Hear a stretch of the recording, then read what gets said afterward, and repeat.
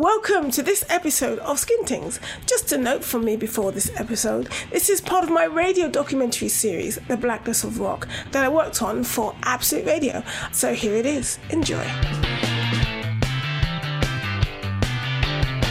To finish my documentary mini-series, The Blackness of Rock, I wanted to speak to some of the black artists inspiring me right now, who are currently breaking through into the rock scene, which is why I chatted to Stephanie, Estella and Shardine from the punk band Big Journey.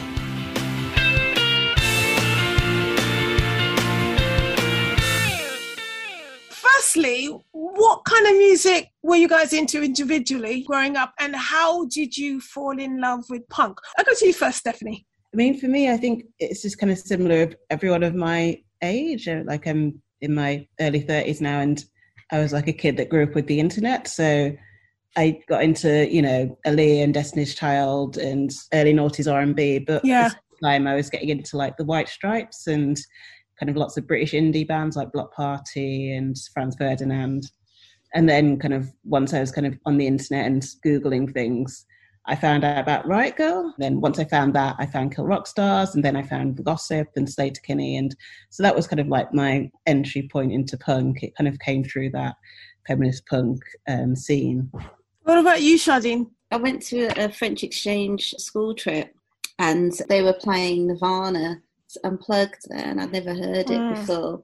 So when I came back, it was listening to that and then sort of being like, oh, I really love this music. It was something like I really connected with. It was a case of MTV2. So I used to record the videos, and then John Peel, I used to record that show. Estelle, what about you? I mean, in terms of like playing bass, I think we've got some good examples as well. Like my friend Gail Dorsey and my friend Michelle Nadezhda, the cello. What really attracted you towards the bass, but to not do it in that kind of sense? You went to punk. So it's actually my older sister who got me into alternative music. She's about 8 years older than me. It would be her who'd be listening to like Pulp and Blur and cassette, as well as stuff like Prodigy. I mean, we remember watching Skunk Anansie on like Top of the Pops and stuff as well.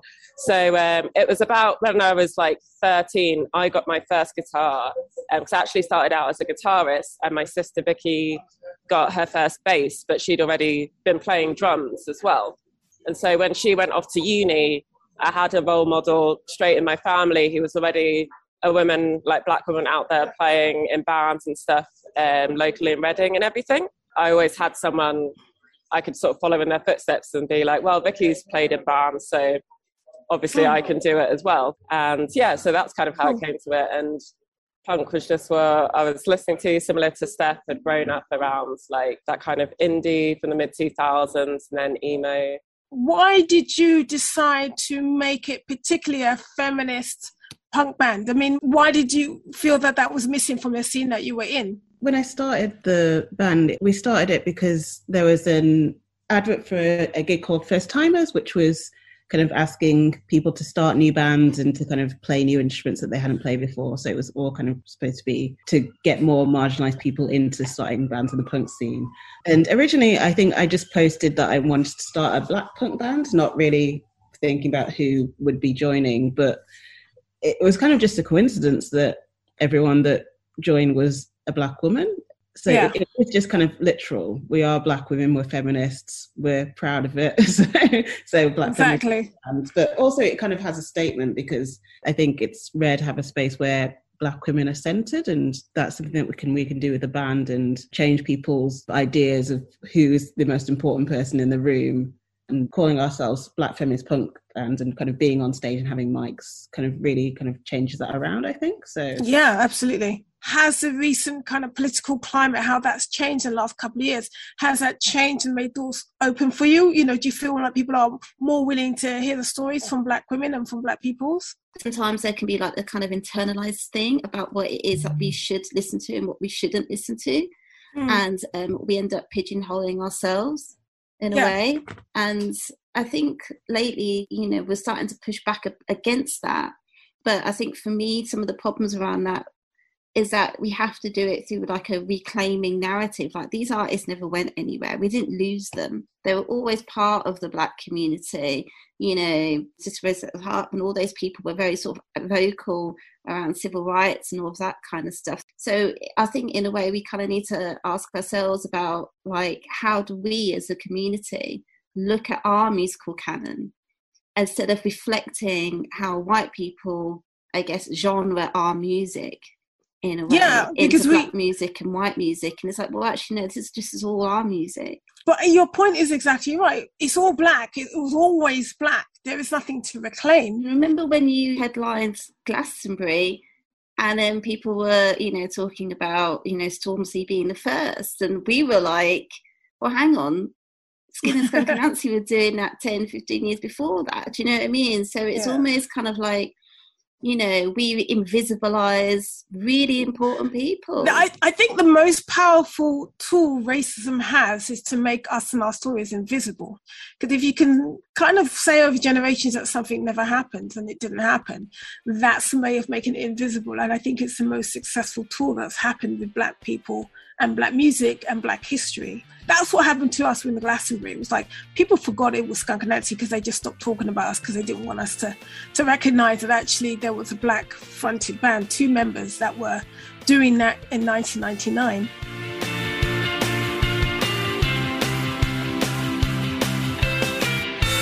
What are the biggest hurdles that you had to climb over in your career so far? I mean, I think we get an audience. People get what we do. They like our shows.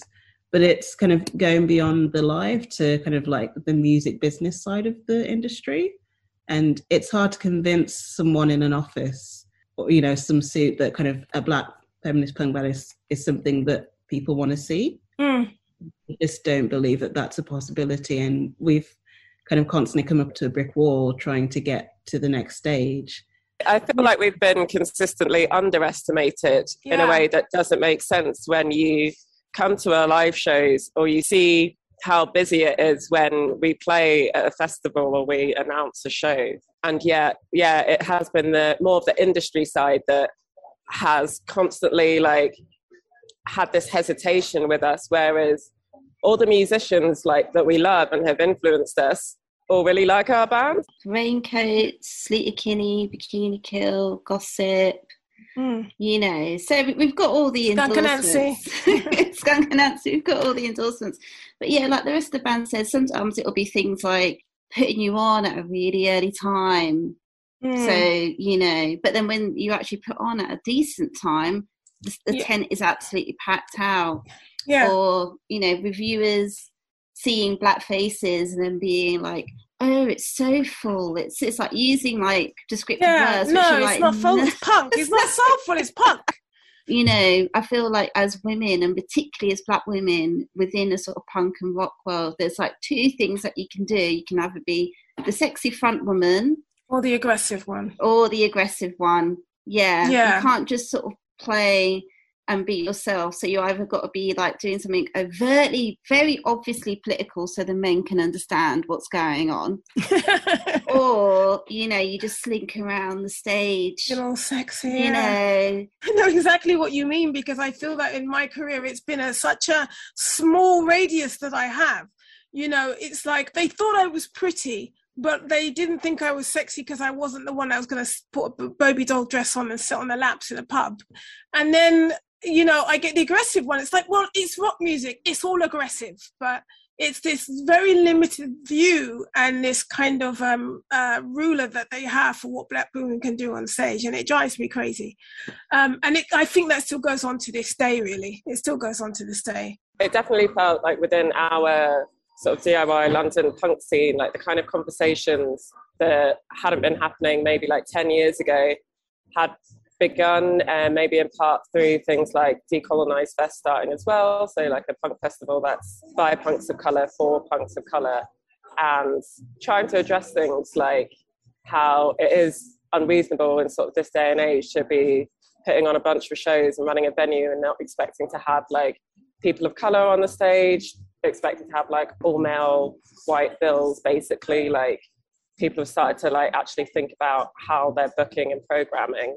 having things like First Timers, which is the event that Big Joni started at, and that has continued, which encourages like new people to take to the stage and start bands, especially people who maybe haven't had access to instruments and kind of classical training like a lot of bands have had, whether they want to keep that on the down low or not. That's really important because that changes the face of punk and changes the face of rock, which is one of the most important things you can do. Yeah, I think it's really important. So First Timers, for example, at least one member of the band has to be playing their first ever gig, and people are also encouraged to take up instruments that they've never played before. And it's meant to show that like you don't need to be this perfect package to be able to take to the stage, play music and like say what you want to say up there and stuff, because a lot of people feel that they don't have that right to be on stage if they haven't had all this training, been to like music lessons, which are again expensive, or had all this expensive gear. So things like First Timers and also Girls Rock London, which does a very similar thing, are trying to encourage like people from more marginalised identities and maybe from like lower income brackets to like be able to start bands and have access to these things. I think that's really important because there are bands from First Timers like us who have gone on to, play more routinely, be able to like release music on a record label, things like that. So it's really important that there's this other avenue for people who don't have that access.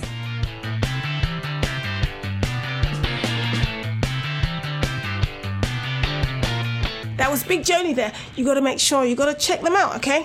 Another person I wanted to speak to about the blackness of rock was Absolute Radio's very own Sophie Kay, about her experience as a black woman in the industry and how she sees the future of black rock. I think the industry's really slow at accepting that actually the kids of today want diversity, and if they keep holding on to rock, because it's like a bird, if you keep holding on to it, you're just going to kill it. And if you keep trying to recreate the same bands over and over again, it's just going to die as a genre, because genres have to evolve. But I think what's happened is TikTok has exploded. Like, everyone's hearing about TikTok. Everyone's getting behind it. And what's happened is there's been this explosion, resurgence of emo mainly and pop punk, and it's mainly being led by people of colour, queer people, women, like the people you don't expect to be playing rock. And what's interesting, the labels are trying to recreate that and create these almost constructed bands to be able to tap into this scene that's happening on TikTok, and it's failing because you can't fake rock and the passion that comes with it.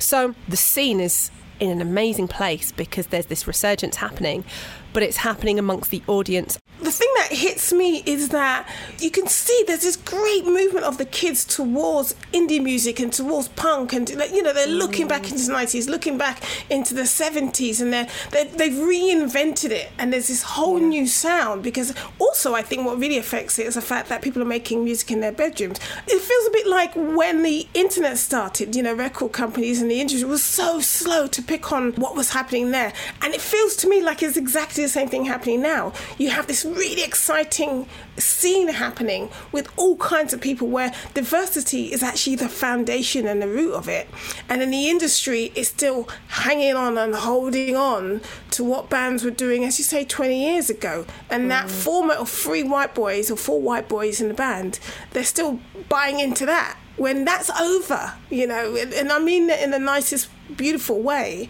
What we started in the 90s, where the little scene in King's Cross, that to me there's a resurgence of that. A lot of bands have been political, a lot of bands are having all these attitudes.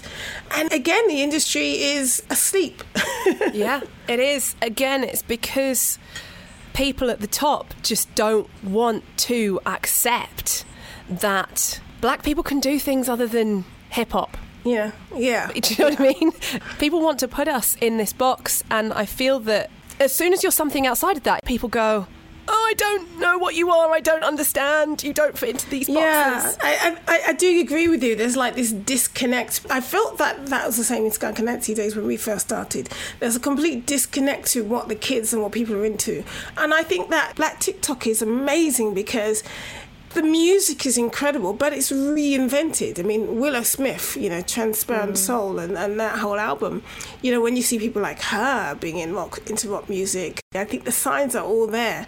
But again, it has to come from the bottom up. It's almost kind of like the kids are going to change it themselves, whether the adults like it or not. When you are a person of colour and you're into this scene, it's really hard to find your place, because a lot of people go, well, that's white people stuff. And you're like, no, this came from black roots. On the ground, it's changing. It's changing. It is. What bands you think are really heading the scene now? What bands are you really excited about? So UK-wise, instantly the people who come to mind are Nova Twins. They toured with us, actually. Their style is on point. Yes. And their music is amazing. I got so angry once. Georgia was telling me from the band that she always gets asked in interviews, so do you build your own pedal boards? And for anyone who doesn't know, like, guitarists have the pedals on the board that they make different sounds with. Yeah. And people don't believe that she builds her own pedal boards. Yeah. I mean, it's just the basic thing that you do as a guitarist, and it's kind of like asking her if she can tune her own guitar, really. Yeah, it's madness. But they're an amazing band. They're coming up, and they're finally getting recognition, which is so good to see. But then I always shout as well about the British band that I feel don't get enough love are Skindred. Like, often the only people of colour on the main stage at Download. Any festival, It's got to a point where it's like, how can we only have Skunk Anansie and Skindred? Come on. Let's This is a sad place where what tends to happen a lot in the music industry is people open the door and they let someone in. They go, right, you're really good, you can come in, and then they shut the door behind you. I feel that's what happened with Skunk Anansie. I always thought that there were going to be lots of little Skunk Anansies coming up behind us. And it is a very interesting thing. I mean, I think the whole Glastonbury thing, when it happened, it was like people were shocked that we headlined Glastonbury. And I'm like, yeah, we sold millions of records. And it's kind of like, but we're still treated as we're kind of some weird band that nobody likes. Do you know what? I think it's the same in my career. And I don't know if you've found this, but sometimes people will go, okay, we need someone of colour. Right, let's get Sophie involved. They don't go, who's one of the best presenters in this scene? Okay, Sophie. And it's like, the reason I'm here isn't because of my skin colour, it's because I had to be better than everybody else. Yeah, I think it's one of the things that most black people that are successful will say, yeah, I'm here because I had to be 10 times better. And I think that's one of the things. But I think that, sometimes I can really feel it, and I'm like, well, I'm going to do it anyway because I'm going to get in there, I'm going to open that gap and let more people through. Sometimes you have to have someone who's a pioneer. I mean, for me, I think one of the biggest changes in terms of how I was perceived was how Black Lives Matter changed the face of and the thought of how black people were perceived. For me, I felt it was the first time that people looked at me differently and began to understand what we have been going through. 100%. And I think it was a big turning point within music because people looked at their lineups, they looked at their staff, and they went, wow, we haven't got any diversity here. We're under the spotlight. And so now I think that there is more diversity, more change is going to happen across the board. It's an exciting time. I remember when I interviewed Shirley Manson, one of the first things she said to me was like, God, at the time, Skunk Anansie and Garbage were pitted against each other by journalists all the time. It's like there was no room for more than 2 female-fronted bands. And she says, now I realise how much harder it was for you, because I can understand it and I can see. And I think that's a direct thing that happened. Black Lives Matter did that. It's done a lot of good. A lot. And I think it's helped the kids look at themselves and want diversity and want to have more different types of people in their industry. And they're doing it themselves, whether we like it or not, whether older people like it or not, whether the industry people likes it or not. They're out there doing it. So I think that's, for me, it's been a hugely positive thing. If I'm going to give any advice to new black and brown folk in the music industry, I would say the most important thing is that the things that you think are going to hold you back, or the things that you think are a bit weird, are actually your best selling points. Yeah. So the fact that you're black and doing rock is your best selling point. So run towards it instead of like hiding it or stepping away from it or trying to kind of fit in. Don't fit in. Because in Skunk Anansie, when I stopped trying to be like a little indie white boy in skinny black jeans and started being skin, that's the change that happened in me that made me much more confident and want to go forward. I do think you have a really good point about being yourself. Like, I felt like I used to have to hide parts of myself and try and fit in as much as I could in this scene. But then I was never going to fit in because the standard of beauty was always, you've got to be a pale-skinned goth girl, or you've got to wear... You've got to be Courtney Love. Yeah. Or Amy Lee from Evanescence. Like, there was always these people, and I was never, ever going to look like them. And what I started doing was just embracing me and who I am and my heritage. So what I would say is embrace who you are, take those influences from wherever they come from, and be careful not to try and fit in too much, because there's nothing more powerful than being able to open the door for others, and that is what has given me joy. If the next Sophie Kay is like 10 times more successful than me, I'm happy with that, because I just want to see this scene and this industry grow, and for us to be seen as equals and not feel ostracised. And that is the future. I mean, I think the future for black people and brown people in rock music is very bright. The kids have thrown off the shackles of what they are and what they're not supposed to do. The more individual and different and weird you are, the more that is celebrated. So I think the future of black and brown people in rock is very, very healthy, whether people like it or not. It's all changing right in front of our very eyes, and it's a wonderful thing to see.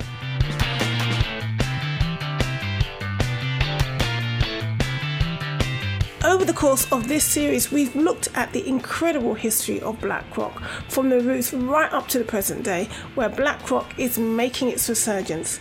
It's very clear that the future is looking good for the blackness of rock. Thank you for listening, and thank you to all the artists that gave me some of their valuable time.